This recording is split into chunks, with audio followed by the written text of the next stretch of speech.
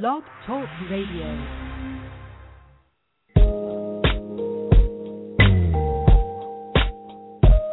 Welcome to another broadcast night on the Soul of America Radio. Tonight, you're listening to Hope and Healing, a journey to wholeness. Tonight's broadcast is brought to you by Blog Talk Radio, hosted and produced by the Soul of America Radio. Hope and Healing, a journey to wholeness, takes you from a place of pain, abuse, violence, rejection, and abandonment to a place of hope, healing, and power. All aboard this inspirational flight with your author, activist, advocate, and friend, Mr. Man of Purpose himself, your host, J.R. Thicklin.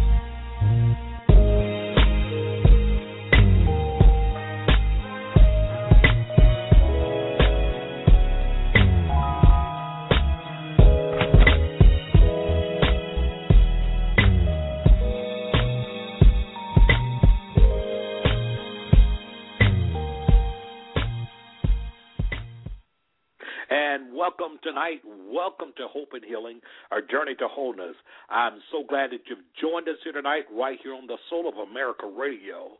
I'm your host, J.R. Thicklin, and I welcome you as we do every Monday night, 9 o'clock Eastern Time, 8 o'clock there in the Central Time Zone, of course, 7 o'clock there in the Mountain Time Zone, and 6 o'clock for all my friends that are there on the West Coast. And we're so glad to have you with us today, and I pray that you've had a tremendous weekend, and I wish I could really say I wish there was a weekend that was event-free, that there was no brokenness, there was no hurting, there was no violence, there was no abuse, there was none of those things. But unfortunately, that's not the case. Too often we continue to see the plight of violence happening in our society.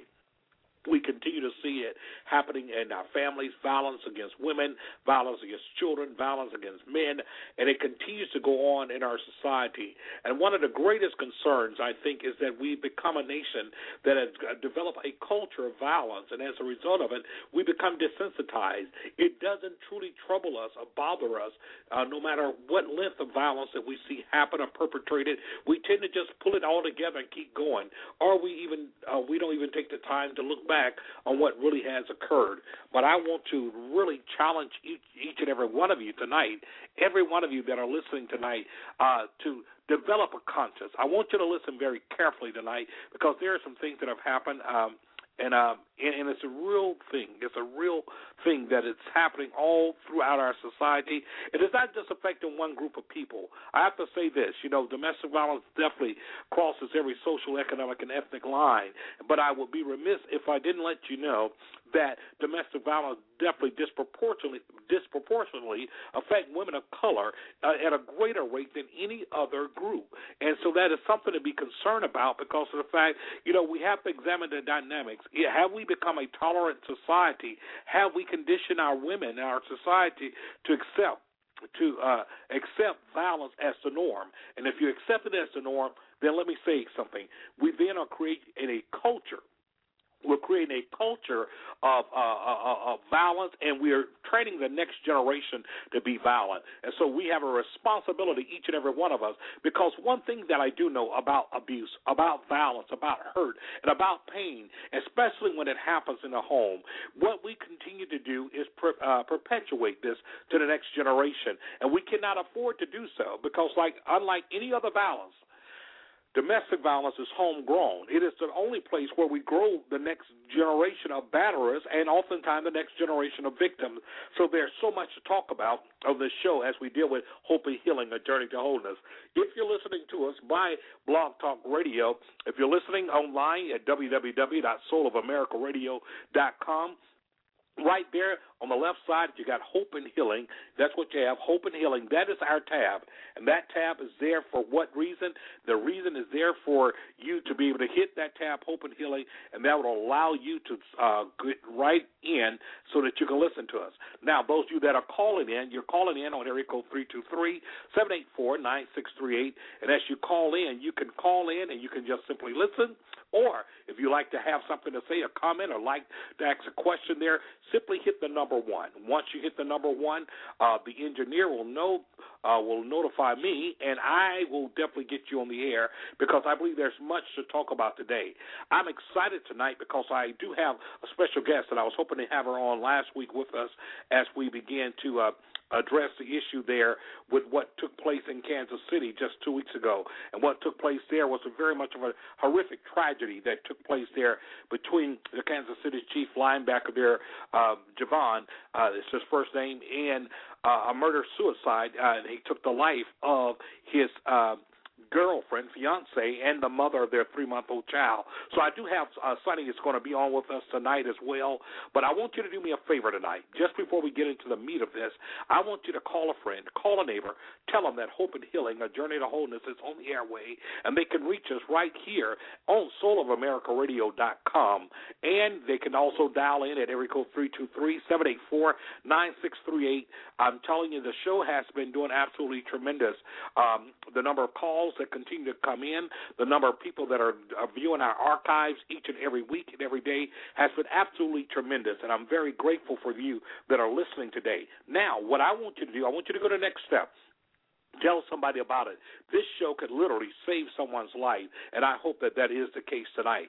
So listen, what I want to do tonight, I want to recap some things, and I'm going to get our guest is going to join us. On last week, there were a couple of tragedies that happened. As I mentioned, the linebacker for the Kansas City Chiefs of the 25-year-old Javon was there on last week, the other week there, as you may have heard, that he not only shot her several times, shot his fiancée and the mother of their 3-month-old kid, but then he drove to the stadium where he plays football, linebacker for the Kansas City Chiefs. He is a guy who has a tremendous story in the fact that he was not drafted. He was actually a walk-on. He made the team, had been starting games, had just renewed a contract here, and seemingly was doing well. But in the lieu of all of that, he ended up not only killing his fiancée, but he also ended up taking his life right there at the Kansas City Chiefs Stadium. And then not only that, we're going to also address the issue, another issue that might not have gotten as much play, but here's an issue that took place in Pennsylvania here on the same exact weekend where a Pennsylvania man shot his ex-wife at church. All right, you can adjust your volume. I'm telling you exactly what happened. He shot his ex-wife at church, folks. There is no safe haven anymore, seemingly because of the wickedness of men. And when I say men, not just a gender, I'm talking about mankind. This was an elementary school music teacher that shot his ex-wife while she played the organ during church service. And after leaving there briefly, he returned and shot her again to ensure that she was dead, according to the police. So we're going to address both of those situations there in just a second here. But today, as you're listening here, I want to welcome a very dear friend of mine, a special guest that's on with me who has been a tremendous advocate inside of not only violence, domestic violence, human trafficking, and so many other things. I want to welcome tonight to Hope and Healing, Miss Sonny Slaughter. Good evening, Sonny. Are you with us?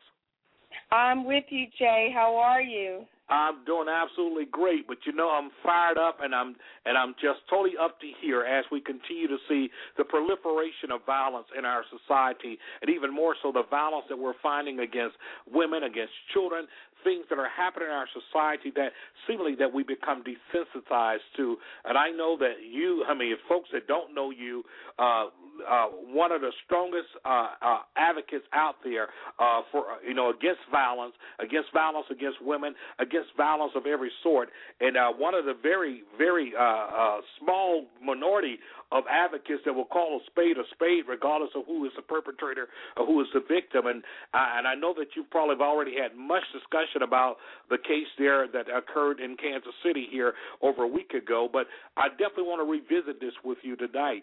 What is your take on what has taken place here? Oh, well, first, Jay, let me say thank you so much for having me on the show this evening. It's so important that we continue to have this conversation and not think that one case looks like the other or one case is more important than the other, because all of the victims are just that, victims, and we need to recognize, remember, and try to decide how we can, as a society, change the level of violence that continues to happen throughout our communities all over the country. And I think your show is very powerful and very necessary. It's a medium that needs to continue to take place always. But as it relates to the Kansas City murders and homicide, wow, 2 young people, how do we, first of all, get beyond the fact that they were 2 young people?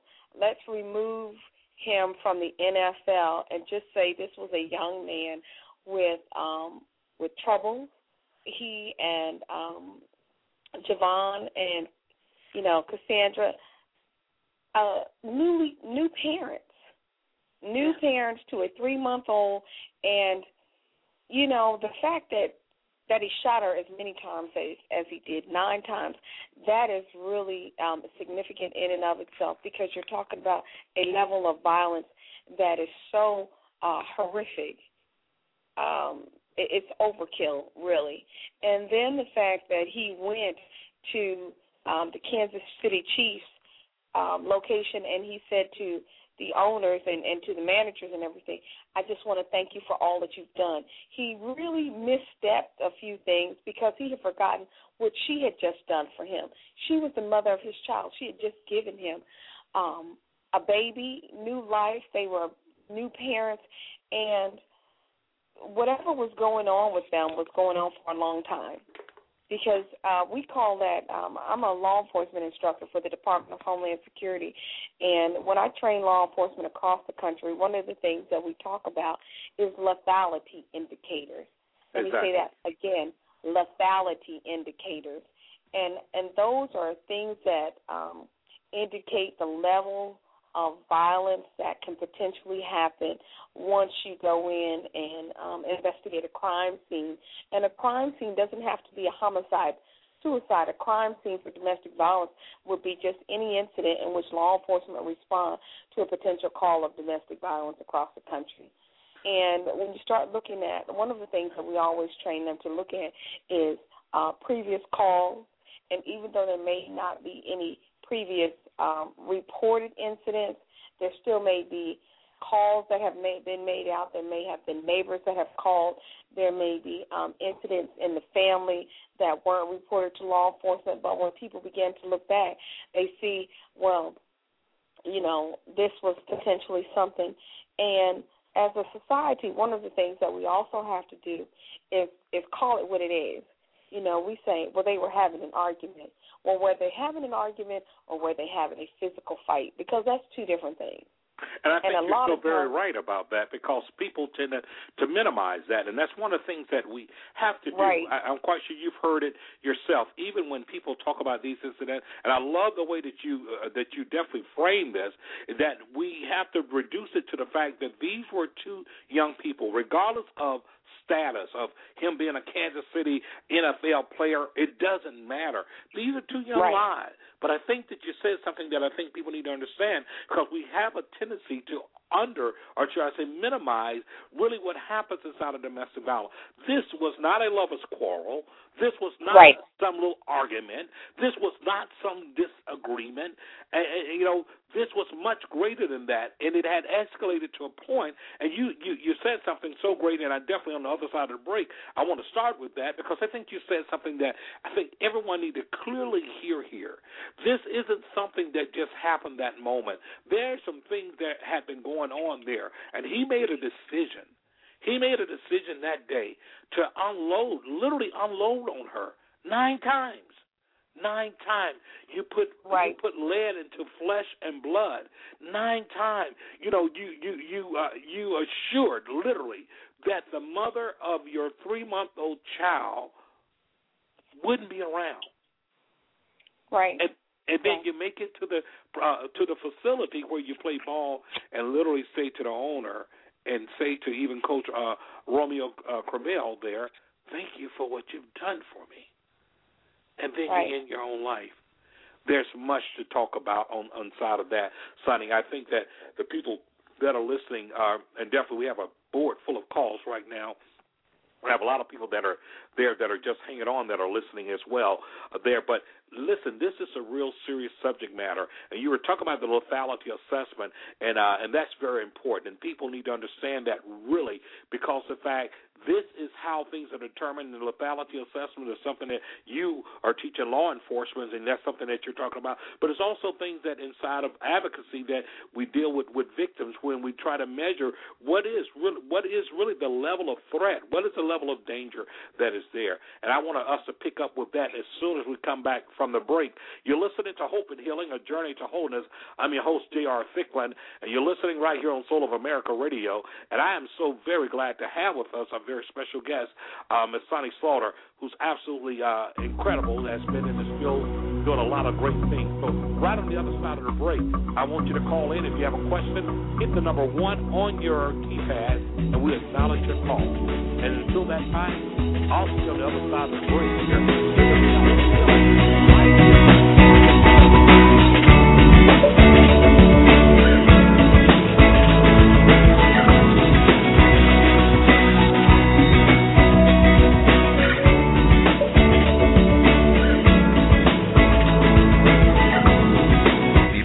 Hope and Healing, A Journey to Wholeness with Jay Thicklin after this.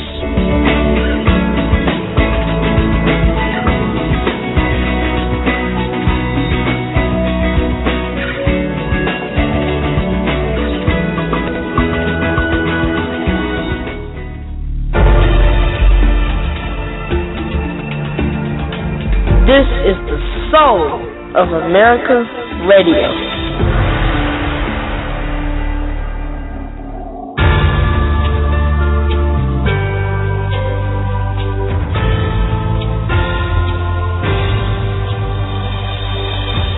Listening to Hope and Healing, A Journey to Wholeness with your host, J.R. Thicklin. And remember, you can catch this show every Monday night, 9 o'clock p.m. Eastern and 8 o'clock p.m. Central.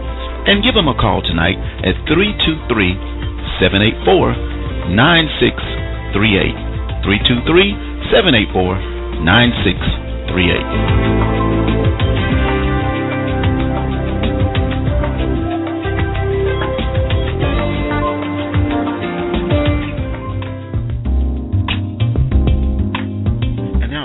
Host Jay Thicklin in Hope and Healing, A Journey to Wholeness.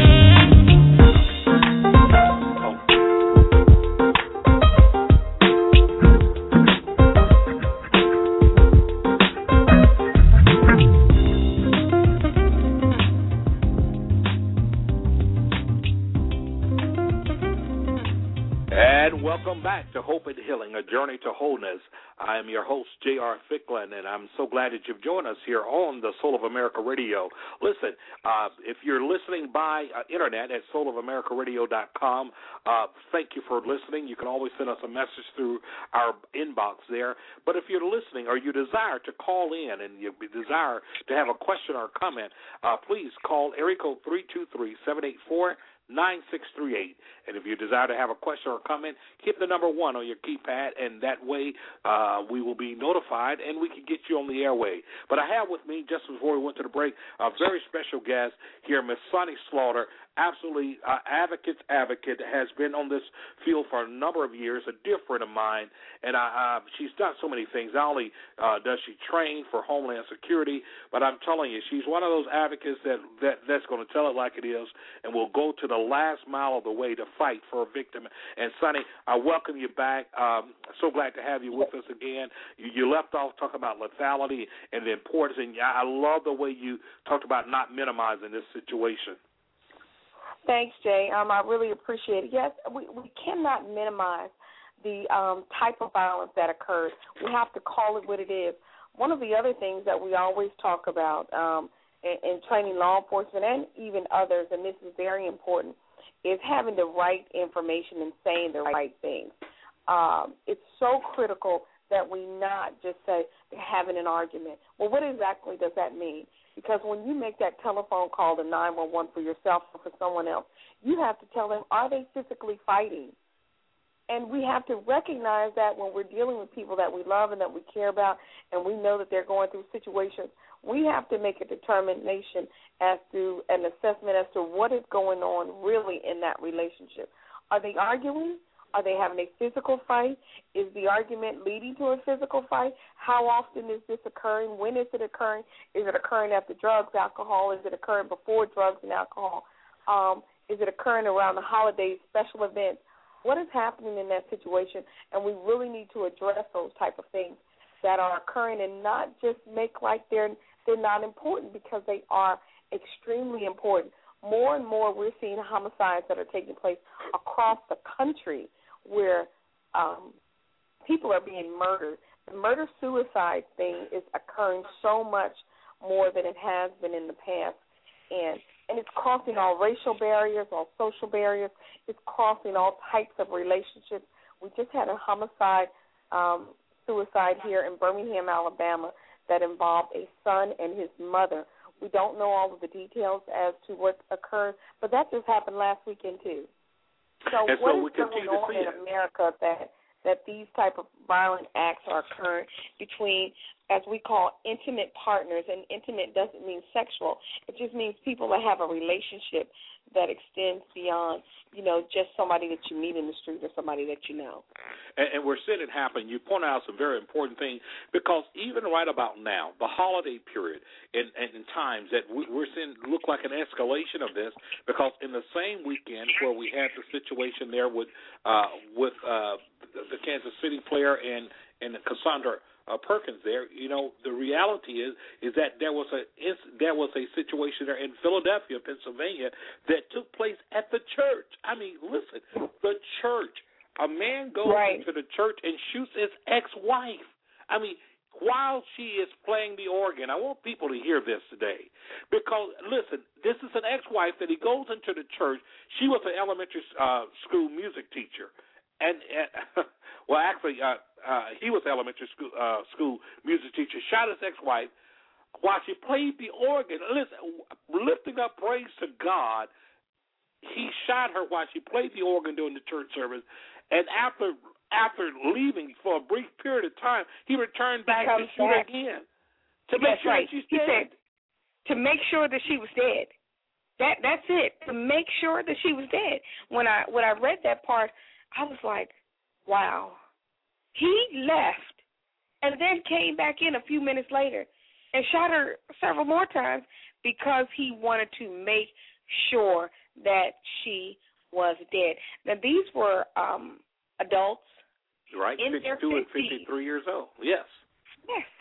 So where does this level of violence come from in our society? How have we gotten so far beyond people learning to walk away from one another and just commit these type of heinous crimes that happen any place, anywhere, at any time, in front of anyone, and they don't care about the repercussions? And that's the sad part, not caring about the repercussions. There is a culture of violence that has been created in our society in the good old U.S. of A. And not only is there a culture of violence, there's a tolerance of this type of violence that we must examine from the very core. There's an old Ashanti proverb that says that the ruin of a nation begins in the homes of its people. And that's what we're seeing happening in America. You mentioned the murder-suicide, and then when they take on the other level, the familicide that we continue to see happen. And although it crosses every social, economic line and ethnic line, what has truly troubled me over the last many years is that I could recall, and this is not just a myth, but I could recall there was a time that you did not see African Americans that would take out the whole family. Exactly. Hey, you may take out the family, but not me. I might kill them, but I'm not killing myself. And unfortunately, I could tell you that, especially I've seen it in not only the South Florida area, I've seen it in other parts of the country. This is becoming more and more the case. I sit on the statewide domestic violence fatality review team for the state of Florida, and I continue to see these cases come up. And I'm telling you, you made a great point. We've just pointed out the age of the couple there in Pennsylvania being like 53 and 52 years old. Now, we have younger couples that we just talked about with Javon and with Cassandra being aged 22 and 25. And then I highlighted here just the other week a case here where we had a young man here in South Florida, 18 years old, shoots and kills his 16-year-old girlfriend repeatedly. And these things are happening on every level. And the reality is that how is it that these things can continue to happen and no one takes a real serious look at what's going on because of the fact, for whatever reason, that embracing of violence and that tolerance of violence has to stop. And, Jay, we're talking about, the age gap and then you just spoke about the culture gap and the racial gap, and you and I several years ago when we met in, I think it was, where were we, Dallas? Yes. And we were talking with the Institute on Domestic Violence in the African American Community, and we were having these conversations about family and violence in the families and violence across, racial and social and cultural backgrounds and what we were seeing. This is almost an unfortunate revelation of what we were talking about as violence was escalating even back then, and that was probably, 2 or 3 years ago. Exactly. That we were having that conversation. So we're not getting any better at what we're doing. It's not that we're not doing enough. It's just that people are getting to the point where they just really don't care anymore. And there was something that the Kansas City coach said, and several people have said that I really don't want us to play into. They said, well, the person snapped. Well, actually, when you start talking about domestic violence and you're talking about the control of violent behavior, people don't snap. No, what and they I don't do believe is they in the snap respond theory at all. Yeah. People don't snap; they respond, and what they do is they respond with a level of control that is immediate, that is extinctive. And when I say extinctive, if that's even a word in the Webster's dictionary, it probably, if it's not, it should be. But that's where you just totally take somebody out. Somebody, it just becomes extinct. They are removed, and then they remove themselves. That is controlled. That is such a controlled behavior, and you do things that are very specific. And exactly. You know exactly what you're doing. And if we start playing into that, people have snapped role, then what we're going to do is we're going to open up the door for people that don't commit the suicide, homicide, to give them an opportunity to say, well, I just snapped momentarily. No, you didn't. Yeah, and that leads into this whole thing about temporary insanity, and I think it's so very important. And this is the reason that when we talk about domestic violence or intimate partner violence, it differs from other types of violence because of that whole dynamic.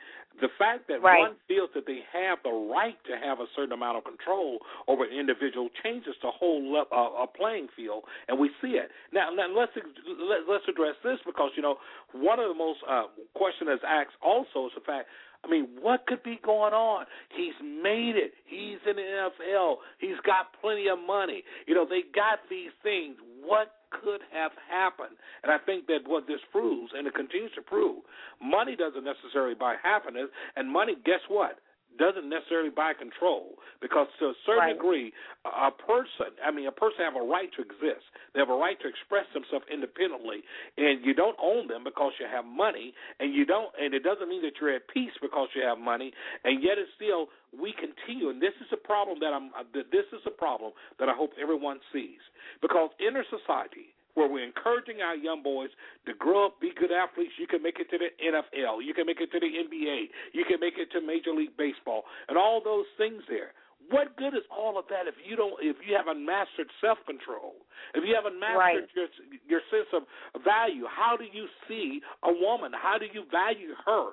How do you see her? In what light? Because if you're seeing her as an object, if you're seeing her as someone that is your possession, if you're seeing her as someone that you can control, then your money or your skills have not profited you much of anything. And that's my problem, is because so many of our young boys and our young people are looking up to these individuals and don't understand that the greater lesson that they need to learn is really about their own self-control, about the way they value and how they look at women, how they look at relationships. Right. And it's detrimental to our society to allow people out when they have this type of behavior, because it just allows others to say, I could just not kill myself and use this defense. And that's not good. You're absolutely right. It's never good. And the incident at the church was so heartbreaking because, you know, she was the Sunday school choir teacher, director. She was behind the organ. So imagine all of the people who are now adversely affected just by the mere sight of that incident. Exactly. And then the location. People come there to worship, but they will remember this for the rest of their lives, and so will other people. You're exactly Javon right. and Cassandra, you know, the 3-month-old Zoe, when she grows up, this is the thing that she will know about her parents. Right. She won't even know who they were before this, because this will be such an overshadowing reminder of what happened in her life before her life truly began.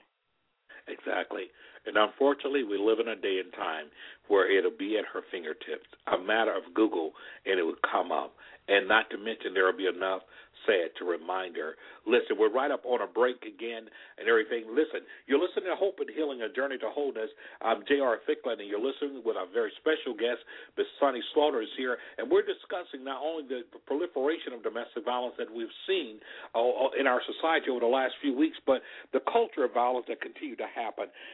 And perhaps you're listening tonight, and perhaps you know of someone who's in an abusive relationship, and perhaps you have a question.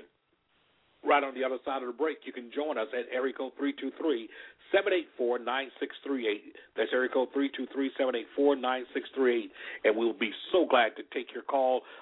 Stay tuned. Right on the other side of the break, we're going to come back and continue now to discuss this, but some other very incredible some information. Thank you so very much. You're listening to Hope and Healing, A Journey to Wholeness, right here on Soul of America Radio. There are people all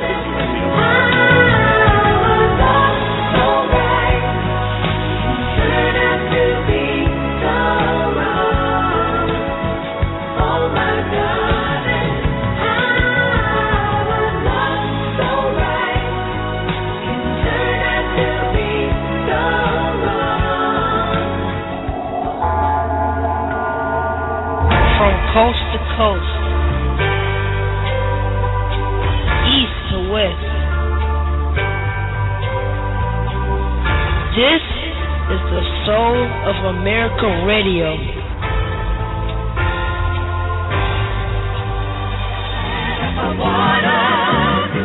Making a way when you can. Temporary layoff. My name is Bernadette Stannis, and you know me as Velma from the TV show Good Times. And I am hanging out with Tony on the Soul of America Radio. Ain't we lucky we got 'em? Good times.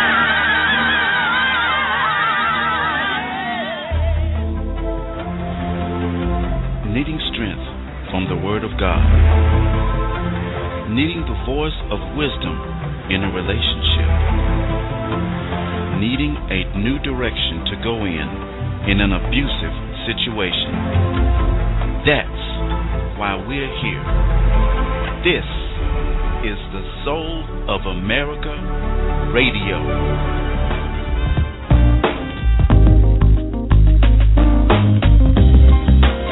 And now we return you to your host, Jay Ficklin.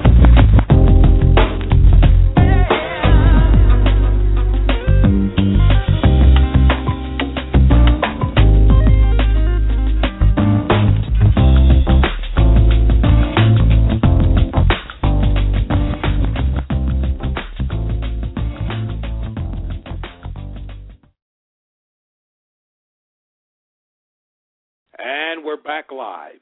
Thank you so very much. We're back live here, Hope and Healing, A Journey to Wholeness.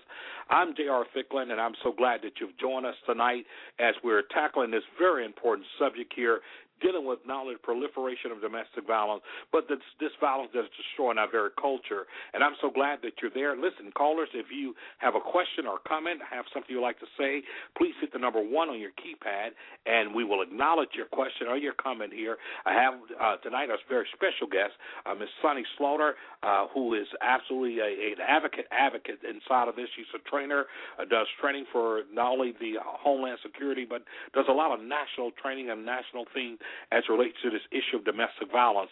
So I'm so glad to have her with us tonight.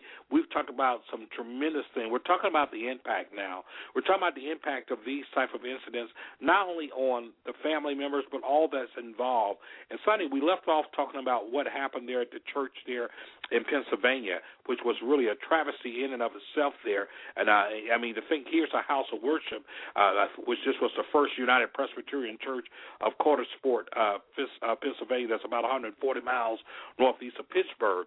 And it was a shooting that absolutely stunned the whole community, stunned the whole church. The pastor there was totally stunned. The members were stunned. Everybody was stunned. That church will never be the same again because of the fact the very peace of it has been invaded, and invaded by the most unlikely suspect. So in terms of this, you know, we talked about what happened at the church. You alluded to a few minutes ago about little 3-month-old Zoe. She's going to grow up. Right. And with no history of her parents other than of what existed before this situation happened. And it's a very tough thing to deal with. It's a very hard thing to have to try to explain to someone. So inside of that, once again, we're talking about how domestic violence, it doesn't stay at home. It doesn't stay in the present. It always affects the future. It does. And it's such a hard crime, you know, to deal with, because you're talking about usually two people that were in a relationship that had feelings for one another, that at one time loved one another, and then it ends so violently. Exactly. And it may not be a homicide, suicide, but even the physical act of violence or the emotional act of violence, and we do need to talk about domestic violence in that area as well, that it doesn't always have to be physical, but domestic violence is emotional, psychological, and it can have a long-term effect that can be damaging not only to the direct victim, but I also call them the indirect victims. And then I wrote a paper a while ago, several years ago, called The Collateral Damage, and domestic violence has collateral damage that sometimes people don't even imagine, but it affects everyone who can be potentially close to the victim and even the perpetrator and the alleged perpetrator. And, you know, let me say this about domestic violence and those incidents where there's not a homicide, suicide. People can change. Yeah. Because domestic violence and that type of behavior is what I call it's the CDL. That's choice-driven life, okay? And you can choose to change the direction of your life and how you operate and what you do. A CDL is a type of license that a lot of people get, and it goes beyond their ordinary driver's license. And this choice-driven life for perpetrators can be changed. They can take their own vehicle of life and change their direction and say, you know what, I don't want to go down this path any longer. Let me stop this behavior. Let me find a way to channel this type of violent tendencies that I have, whether it's physical, social, emotional, psychological, and let me make a difference by turning myself around so I can help others. And so when I hear you say that, and it's so refreshing, and that's what I meant, because let's face it, we don't hear a whole lot of advocates in the field talk about that part. Am I right or wrong? We tend to throw the baby out with the bathwater. We don't really talk about the hope that can a person change that is abusive? Yes, they can. But they have to, number one, want to change. And that want to change has to happen because they realize that what they're doing is wrong. What they're doing is not healthy. What they're doing is unacceptable. They can't just say they want to change because, well, I'll change if you don't leave me. I'll change if you'll stay with me. That's not a real genuine, catalyst for change. But we do know that they can change, and that's why I think that, Sonny, that's so important that we have to also trumpet that message. We have to trumpet that message to every perpetrator, and I do know that there are women perpetrators, But I want to speak specifically to the men for a second, because men have to understand we can change. We have to understand that only between 15 and 20% of perpetrators are men. Should I say only 15 to 20% of men perpetrate? Let me make sure I get that one right. So that means there's a good 80 to 85% of us that do not.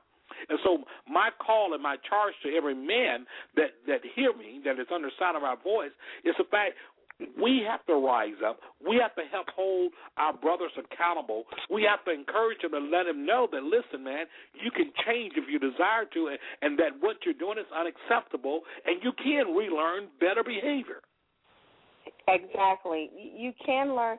And let me say something to the victims out there, that, you don't have to tolerate this. You don't have to think nobody else is going to want you, that you can't get out, that you can't change even your response to all of this. And a victim's response is almost as critical as a perpetrator's reaction and their behavior. They have to, a lot of times when I meet with victims, and I'll go to the hospital here, and I'll sit with victims, and most advocates, what they say is, okay, well, you got to leave, and you got to do this, and you have to do that. And I don't operate that way. What I always ask victims is, tell me what you want to do. Because we know, and statistics tell us, that victims, they go back at least 7 to 9 times, if not more. Exactly. And the reason why they go back is sometimes they don't have a safety plan, but a lot of times there's so many mitigating factors, and we say, well, why do the people stay? They stay for so many reasons. And we as a society also have to stop judging the victims. They stay for the children. They stay for economic reasons. So many reasons. They stay for social reasons. They stay for so many reasons. But victims have to understand that they have a right to leave, and they have a right to be safe. And I don't ever say, well, you have to leave. I said, tell me what you want to do. Because this is a relationship. This is two people who are involved in a relationship that involves feelings, emotions, and love. And what I always say, if you're going to stay, let me teach you how to be safe. And let me tell you where to get help. And that's where those telephone numbers come in. That's where resources and services come in. And the one thing that I want to say about the Kansas City Chiefs and entities like the NFL, I have reached out to them to see how we can change the dynamics of those situations. But people have to know what resources are available. They have to know where to get help from, and then we have to have realistic help for victims. Alabama is a state that is ranked extremely high in the number of reported incidents of domestic violence, which usually covers some 100,000 persons, and that's how that is categorized.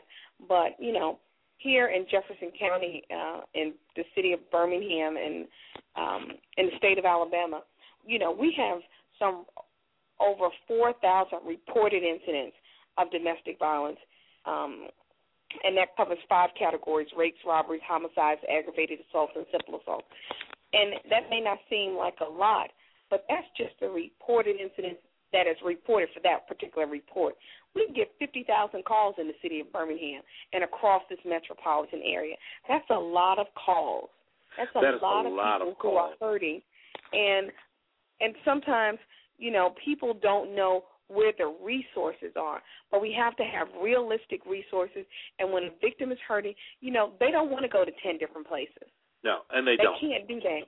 They can't go, and a lot of states have PFAs, and those are protection from abuse orders. You have to know what the statutes and the codes are in your particular state, in your particular area, whether we do a 12-hour hold here, and that's where the alleged perpetrator, and I always say alleged because until there's an actual conviction, you have to say alleged. The alleged perpetrator is arrested and held for 12 hours, and in that 12-hour window, the reason why we do 12 hours is to give the alleged victim an opportunity to gather things and to leave the situation, because a lot of times 12 hours can help save somebody's life. But you need to know where the resources are in your communities, whether it's the churches, whether it's victim service centers, how law enforcement responds. all of those things are critical and important. And then more importantly, you also have to know what the courts are doing. Absolutely. You know, you said something very important. I know that we're up on only about 15 minutes left in the show, so I'm going to do this real quickly and get right back to that. If you're listening tonight, area code 323-784-9638, you have a question or if you have a comment, please hit the number 1 on your keypad. We will acknowledge it. Now, we only have 15 minutes left on this call. I don't know if our producer and engineer could, is he hearing me or not? I don't know if there's anything that we can do to extend a show another 30 minutes or not. I don't know.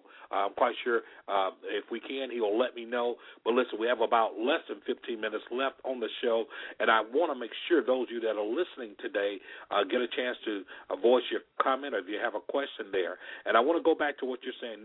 Speaking of knowing resources, I want to give out, since this is a national show, I'm going to give out the National Domestic Violence Hotline number, which is 1-800-799-SAFE. That's 1-800-799-7233.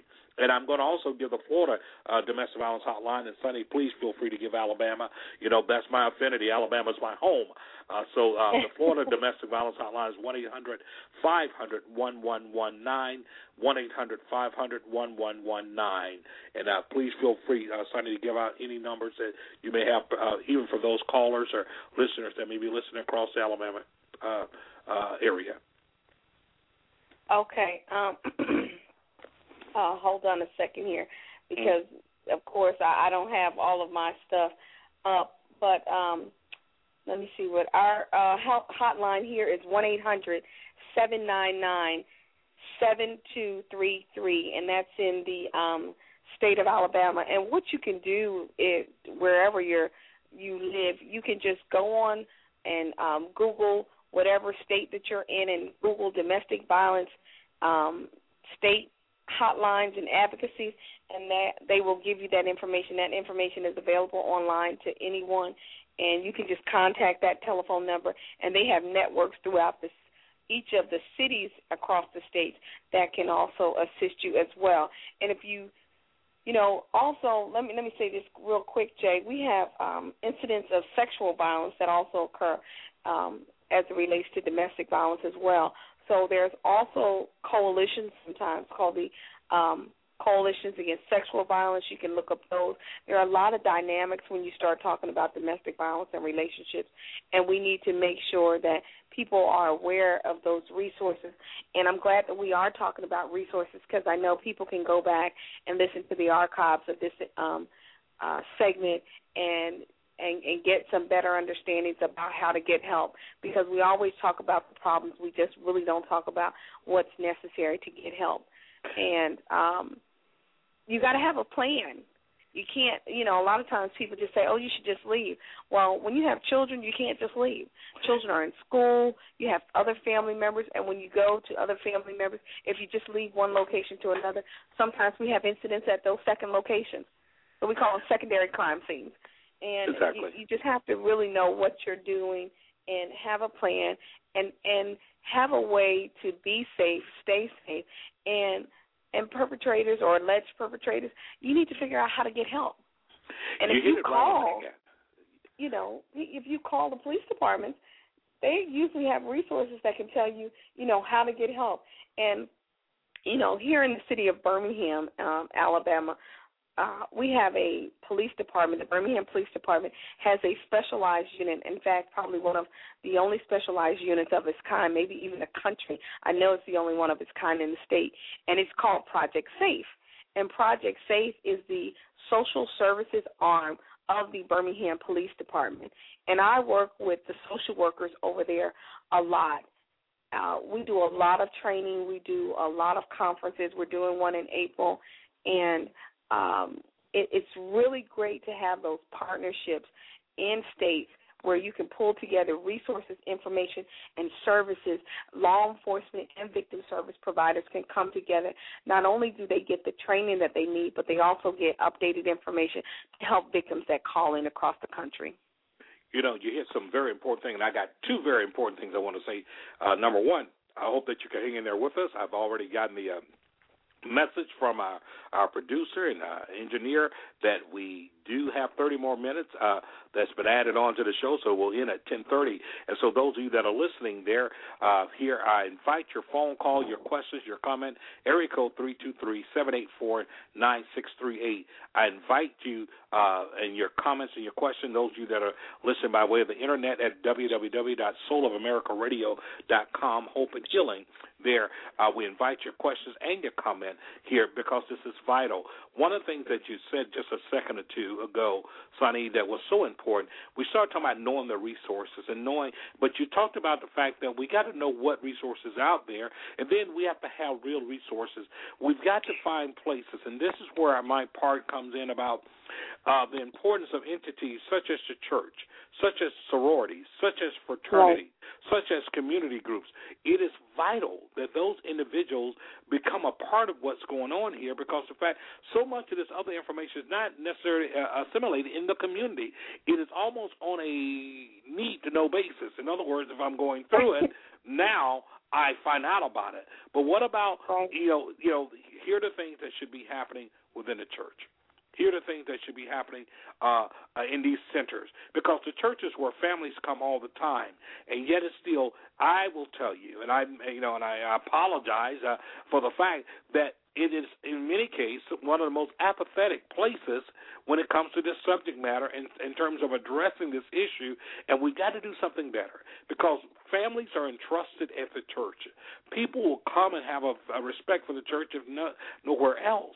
And we've got to be able to not only have this type of information available, we've got to allow people that are experts in this thing to come in, allow ourselves to be trained so that we can be equipped to deal with these type of incidents that goes on. And that's what is very crucial in this day and time. And we want people to be aware of that. So one of the things I do want to talk about, we're going to take another quick break here, is that on the other side of the break, we want to talk about the importance of these entities becoming involved. And I really want to open up the lines now for those that are listening.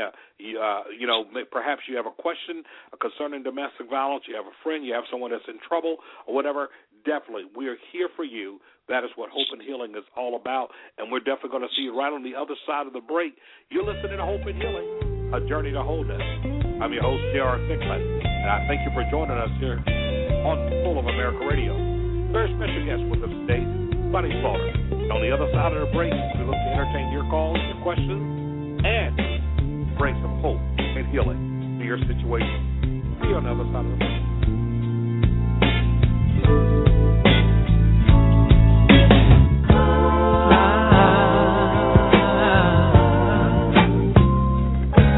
Won't you smile and smile for me, Sarah?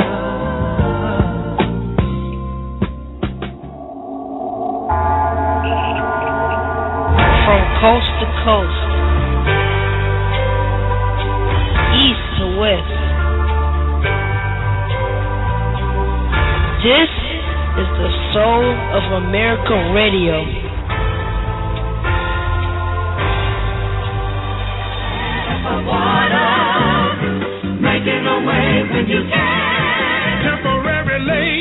My name is Bernadette Stannis, and you know me as Thelma from the TV show Good Times. And I am hanging out with Tony on the Soul of America Radio. Ain't we lucky we got 'em? Good times.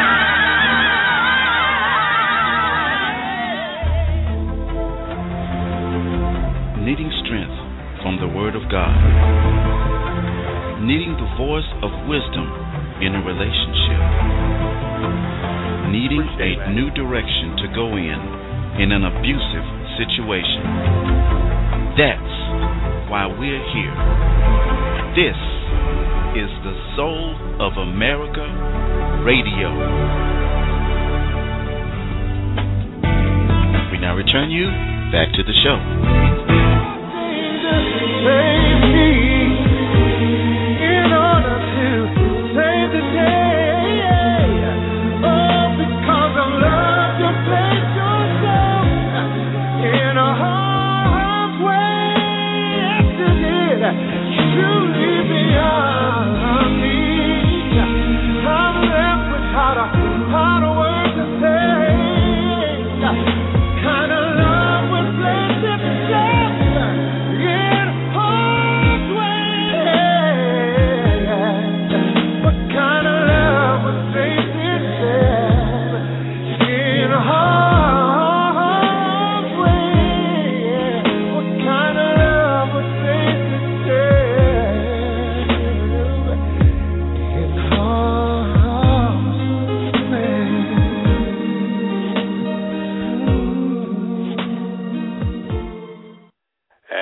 Welcome back to Hope and Healing, A Journey to Wholeness.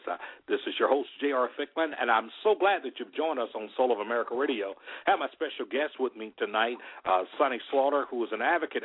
She's a trainer, has done work with Homeland Security and training others, and we're so glad to have her. She's been with us. And we have a caller that's on the air tonight, and so we want to take that call. Sunny, you're still with us, right? Yes, I'm still here. All right. So caller, number ending in 6250. Welcome to Hope and Healing. You're on the way. Good afternoon, caller. Good afternoon. I just want to say that I am a domestic violence survivor. Yes. And I just want to say that many victims that are in abusive relationships might not understand or believe that they can actually lose their life by the abuser. It's a faulty way of thinking that the abuser, will not kill the victims. For instance, a woman that's in an abusive situation may say, yes, he may be controlling or have done awful things to me, but he will never take my life or kill me. I just want to say this way of thinking must be broken first. You're exactly right, because what you're saying, thinking that way automatically increases the possibility of it happening, because what it is a form of denial. It's like saying, look, they will go this far, but surely they're not capable, or they won't go as far as taking my life, and that is something that definitely need to be pointed out. I agree with you there. Sonny, what do you think about it? Our caller brings up a very good point there about the fact that when victims sometimes can become very, if you would, acclimated and accustomed to the treatment, the mental abuse, the verbal abuse, and maybe even occasional hitting, but they don't believe that their partner will actually go to the extent where they're lethal. Yeah, your caller is so absolutely right, and thank you so much, caller, for calling in with that great information. Let me say this. I've been the subject matter expert for the news on crime here in Alabama. I've done that for all of the news stations, ABC, CBS, NBC, local, statewide, nationally. And one of the things that I always say when I'm talking about domestic violence is, if your perpetrator tells you that they will kill you, believe them. Believe them. That is one of the things that I always leave. That is a message that I leave to resonate with the people. Believe them, because when you think that people won't do something, it's usually when they will do something. And your caller is so right. And being a survivor, thank God you are a survivor. We have to recognize that homicide comes from a revelation that was given long before it happens. They were told at some point in time, if you leave me, I will kill you. Yeah. I will kill myself. It didn't just happen that way. My good friend, I was talking with her actually today, Mildred Muhammad is the ex-wife of the D.C. sniper. She and I have been communicating. She's been traveling across the country. Mildred has been here. And we talked about that when she was here. We've talked about it before, and a lot of people don't know. That incident with the D.C. sniper was a domestic violence incident. Exactly. He was trying to kill her. So he killed people all around because he had already told her, I will kill you. I am going to kill you. So we have to take that very serious, and your caller, you pointing this out is very critical for those that will listen to this today, those that will listen tomorrow and in the future, that you have to take that seriously, because they'll do it. Wow. Thank you so very much. Do you have anything else that you want to say, caller? Oh, that's you'll hit the nail right on the head, yes.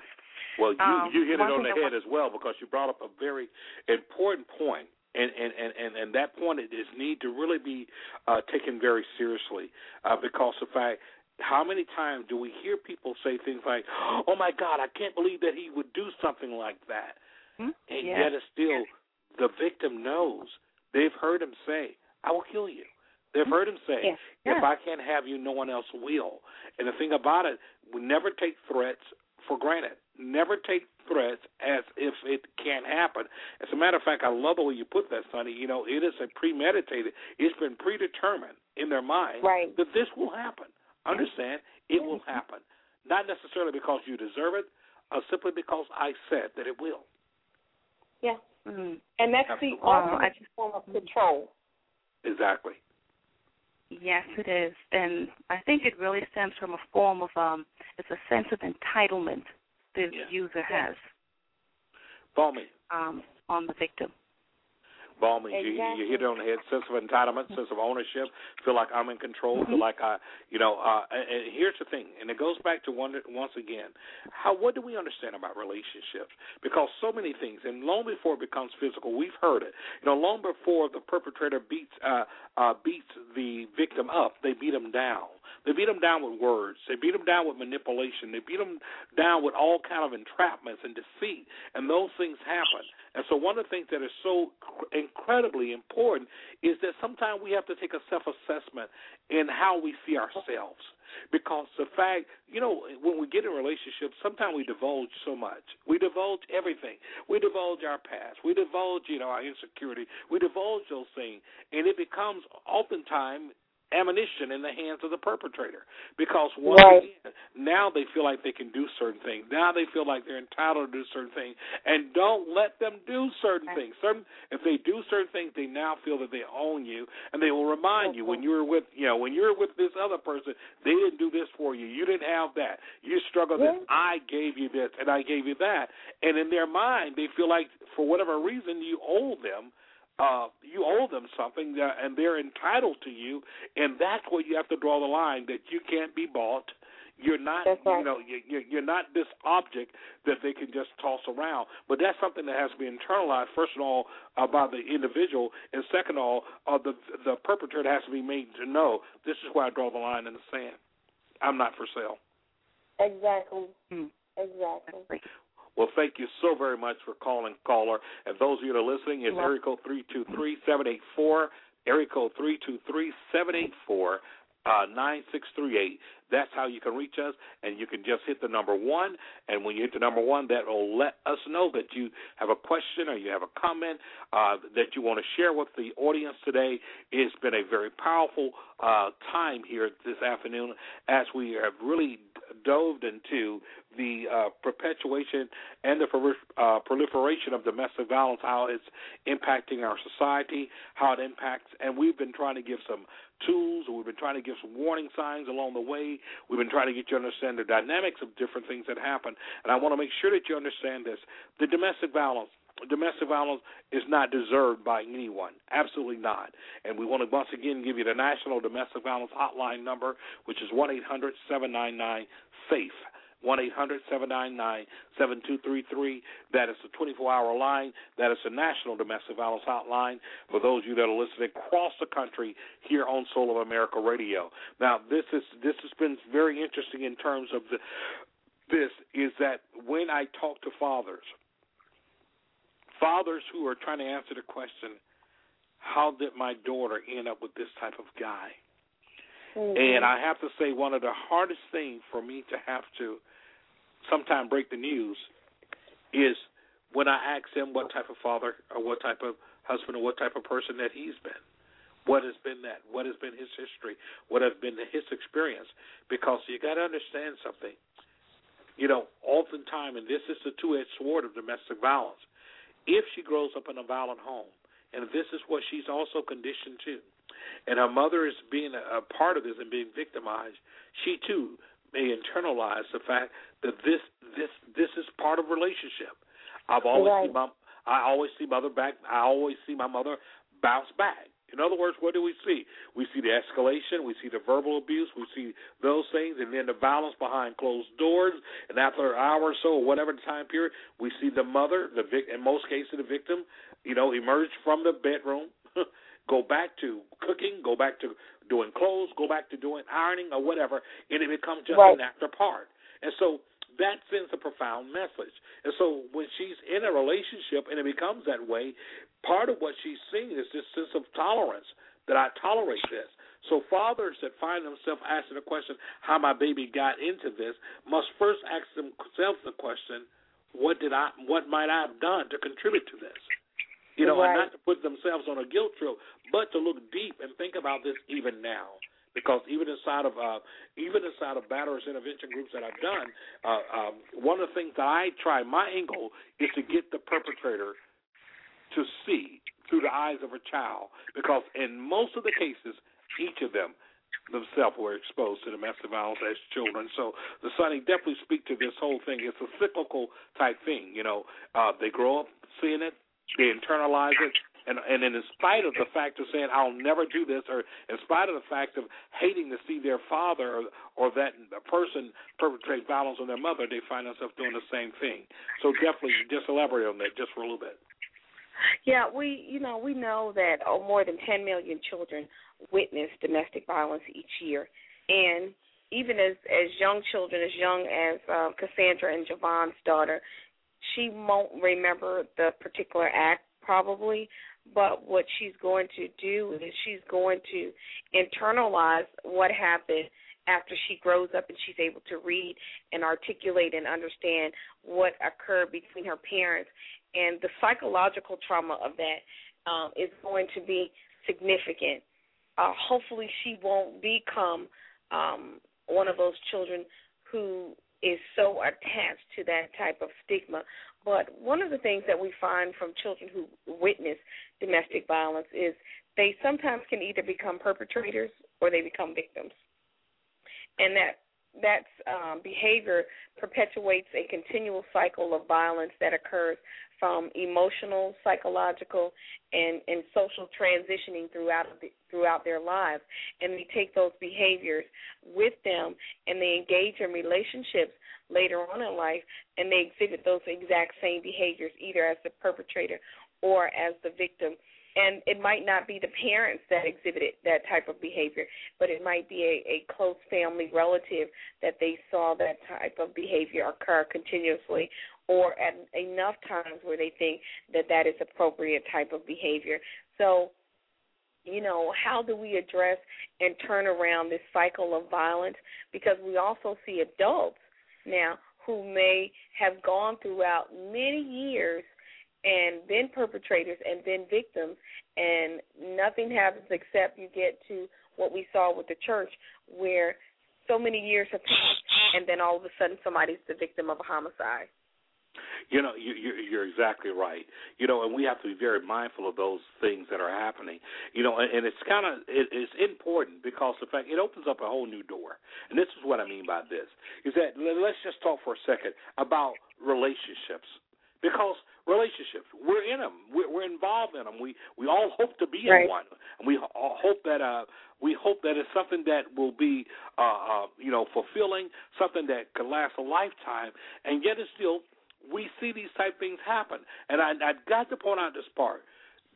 The abusive relationship is not something that just happened to people that we consider uneducated in terms of academically.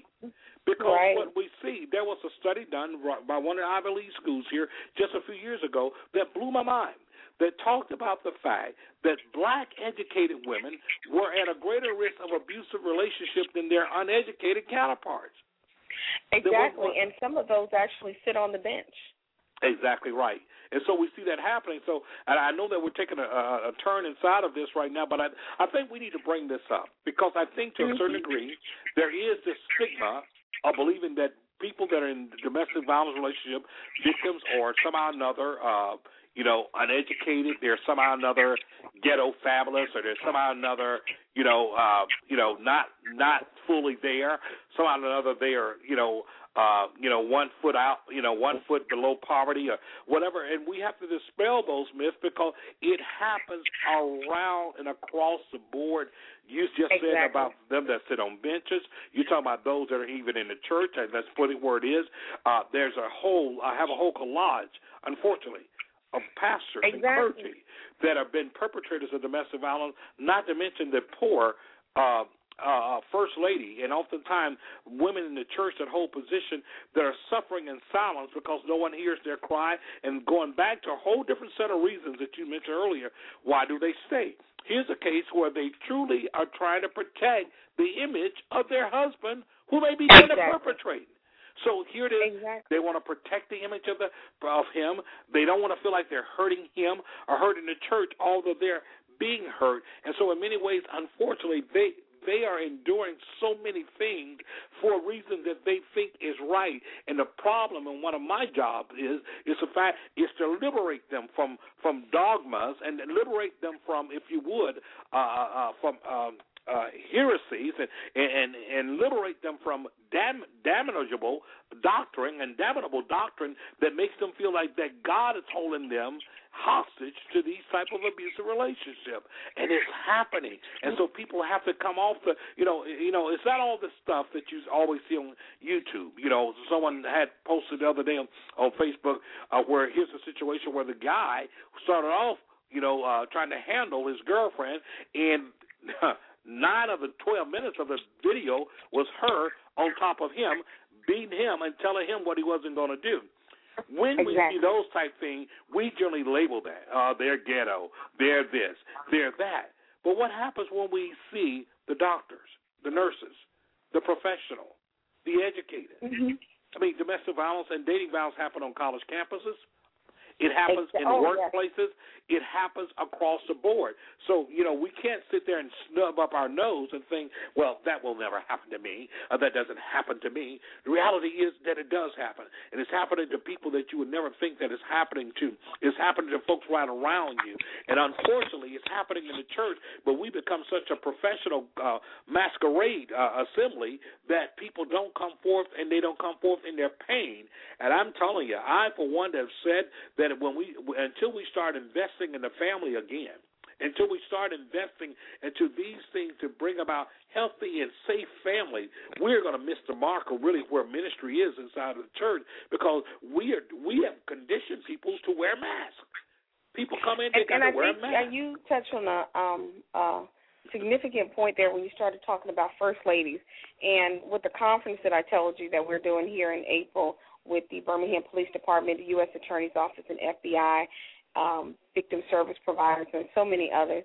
One of the things, segments that we're going to have is specifically for the first ladies of the churches, and that segment is going to be conducted by a former first lady who is going to talk about her personal story. I also think it is very powerful when you start talking about pastors in the church. And, there's money in domestic violence. There's money in this teaching, but we actually have to have people that have a passion for this and not those that are driven by finances, those that want to really change the lives of people who have the expertise to do it, and not just those who want to participate in the financial gain from it, because this is serious business. You are talking about impacting and changing people's lives. We have some really great pastors here who are involved in that conversation, who want to do it for the right reason, and then you have others who don't want to do it for the right reason. And, people that sit on the bench, lawyers, judges, doctors, lots of different people who are engaged in being victims, and they don't know how to get out either, because they're trying to protect an image, and the image becomes more important than their own safety. And that's a hard reality, but you're right. Everybody that's doing this is not ghetto. Exactly. And I go to a lot of college campuses, and I was just on the campus of Miles College recently, and I'm so grateful to the staff, Dr. French, and the staff at Miles College, because they bring me out regularly to talk about domestic violence on the campus of Miles.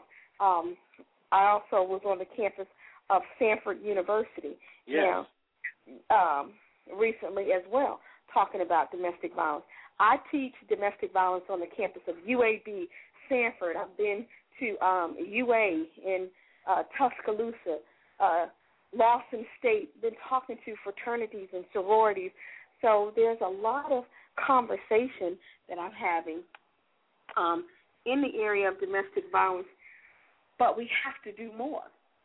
We have to do more. People have to want to be engaged in this conversation. And you're right, we have to have real conversations.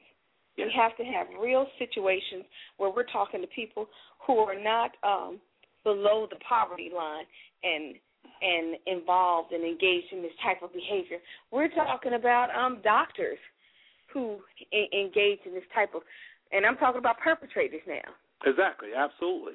I mean, and law enforcement officers. We had a law enforcement officer that just recently, lost their position. So, and I'm a part of that whole network where law enforcement officers and the blue wall goes up in some cases, but a lot of times that doesn't happen. People are too serious about domestic violence issues, but then you do have those incidents where law enforcement officers are committing homicides against their spouses. And there was one particular case that involved a female law enforcement officer that killed her husband. So we just have so many dynamics going on when you start talking about domestic violence. So many people are getting hurt and damaged, and you only hear about the huge cases that come about, but there's so many cases that you don't hear about, and they are just as important because they involve someone that somebody loves.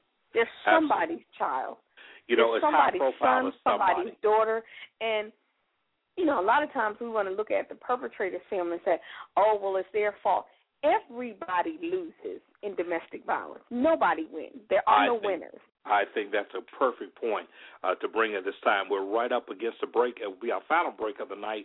If you're listening tonight at area code 323-784-9638, and our last 12 minutes here, we want to make sure that's open to you. If you have a question or comment, definitely we invite you to just hit the number 1 on your keypad. That'll let us know that you want to be heard, you want to have a question or comment, and we invite your question or comment at this time.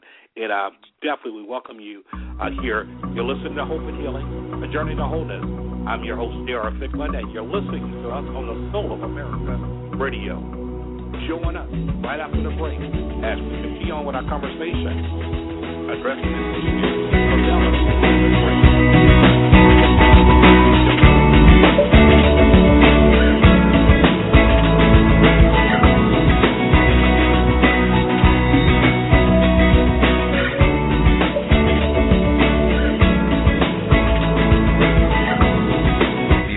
Hope and Healing, A Journey to Wholeness with Jay Ficklin after this.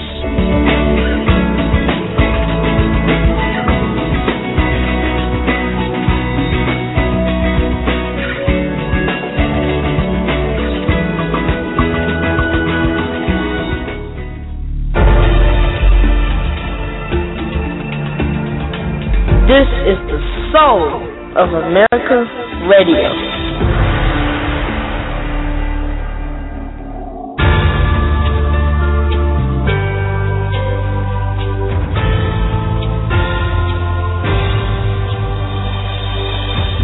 Listening to Hope and Healing, A Journey to Wholeness with your host, J.R. Ficklin. And remember, you can catch this show every Monday night, 9 o'clock p.m. Eastern and 8 o'clock p.m. Central. And give them a call tonight at 323-784-9638. 323-784-9638.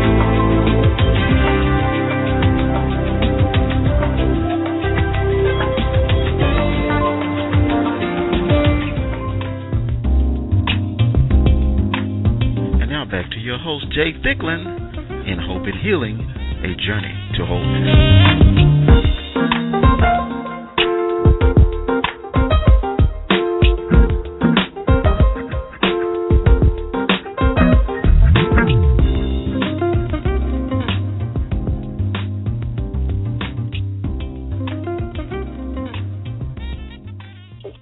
And thank you you, and welcome back to Hope and Healing, A Journey to Wholeness. I'm your host, J.R. Thicklin, and I'm so glad you've joined us here on Soul of America Radio. And I'm grateful tonight for our very special guest, Miss Sunny Slaughter, who has been absolutely a tremendous guest here. We've talked about just a plethora of things as it relates to domestic violence, and we would be remiss if we did not give you the hotline number again. The National Domestic Violence Hotline is 1-800-799-7233.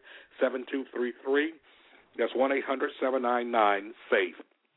And in our last few minutes together, we definitely want you that are listening by radio, should I say that may be listening by phone, area code 323-784-9638. If you have a question or comment tonight that you like to voice, just hit the number 1 on your keypad, and we will acknowledge you there, and we'll definitely have you. We'll definitely get to you and get to your question and answer here. Sonny, there's so much that needs to be done.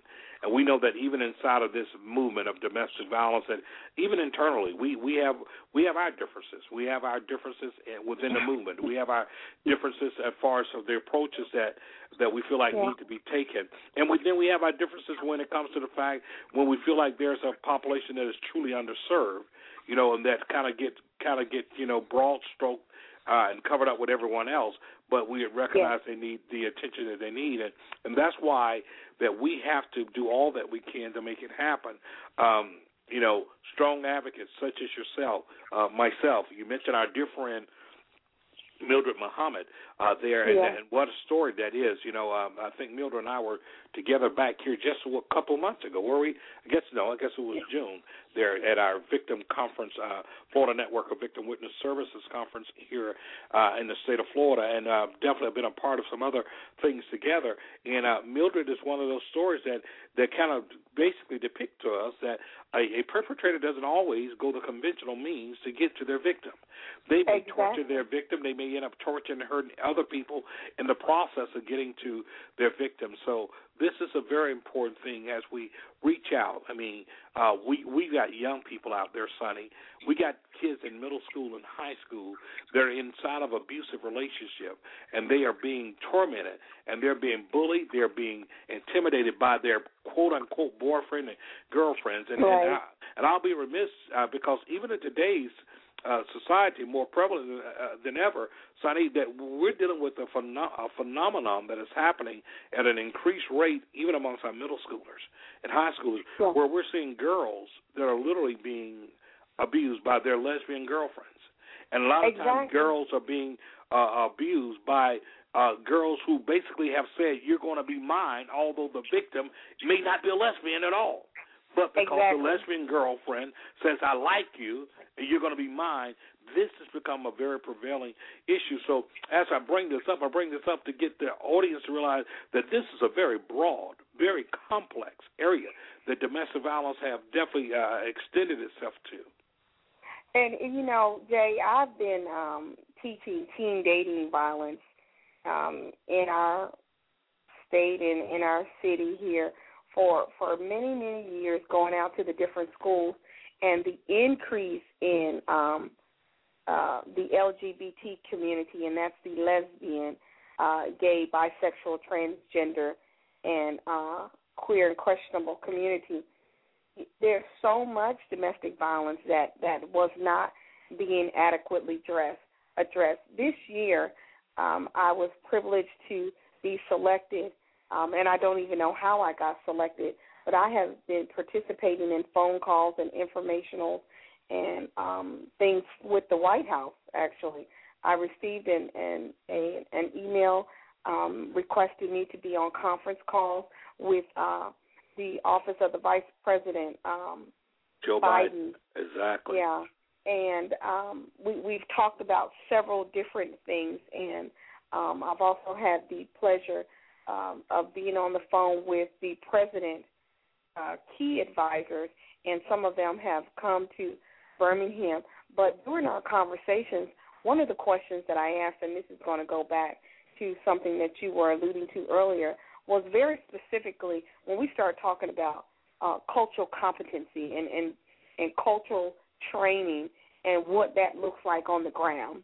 and the dollars that match up, that really don't match up enough with what that looks like in underserved and underpopulated communities. We always like to say minorities communities, but sometimes we need to be more specific, because minority brings in a whole bunch of everybody else, and we need to say the African American community specifically to address some things, just like we need to specifically have money and designate it and talk about the LGBTQ community and monies directly for those types of relationships that involve domestic violence, and how those numbers translate into the numbers that we actually see, because those numbers equate to people. They equate to victims. They equate to perpetrators. And a lot of times we don't want to have these conversations. We don't want to talk about what's really going on. And I'm ready to talk about what's really going on. There's not enough funding in minority communities that look like us, that look like African American. There's not enough funding that's going into the LGBT community to address this situation. This is not about whether you have a moral conviction about it. This is about a social issue that involves a crime, and regardless of what the sexual orientation is, that's not what we're talking about. We're talking about victims and perpetrators. Exactly right, and I'm telling you, this has been absolutely great. I can't believe that we're almost right at the end of this show. But one of the things I want to say, and I say it very boldly, because there's so much work to be done in our communities and inside of it. Everyone tries to start at what we consider the center of our community, especially the black community. It's the church, but we got to have more churches that open up and are willing to address this. And as you said, we have to be passionate about this.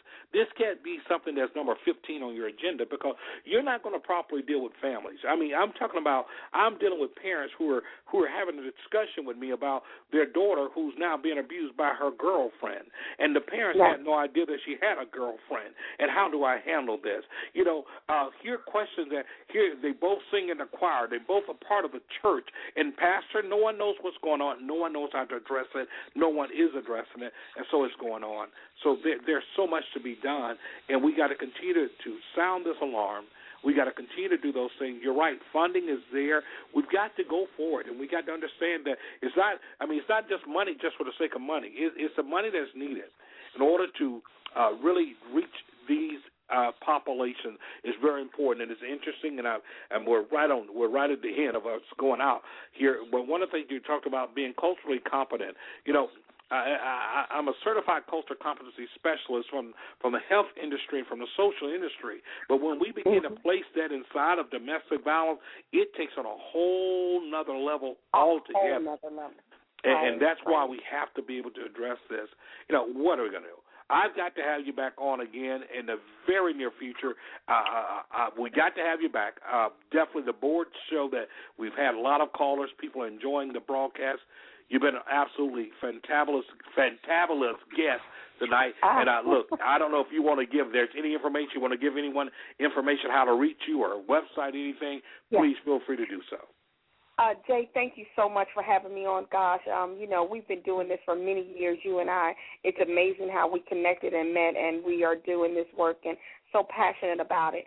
I'm available to anyone that needs my assistance and services, either training-wise. Just you want to call me, reach out to me. I can be reached at telephone, area code 205-538-1422.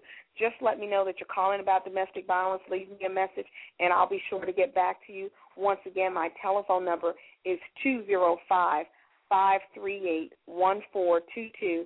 And we have to keep the conversation going. This has been a great show. You can always reach out to me. I know I can always reach out to you, but I want others to know that they can reach out and get some information and help as well. These are terrible times that we're living in, and people have to have services and resources available. If I don't know, I'll find something for you. Absolutely. Well, folks, this is the end of the show today. We thank you for listening to Hope and Healing, A Journey to Wholeness, right here on Soul of America Radio. I'm your host, J.R. Ficklen, and I'm so glad that you join us. Join us next Monday, the same time, 9 p.m. Eastern Time, right here on Soul of America Radio. Until that time, God bless you. Good night. Stay safe.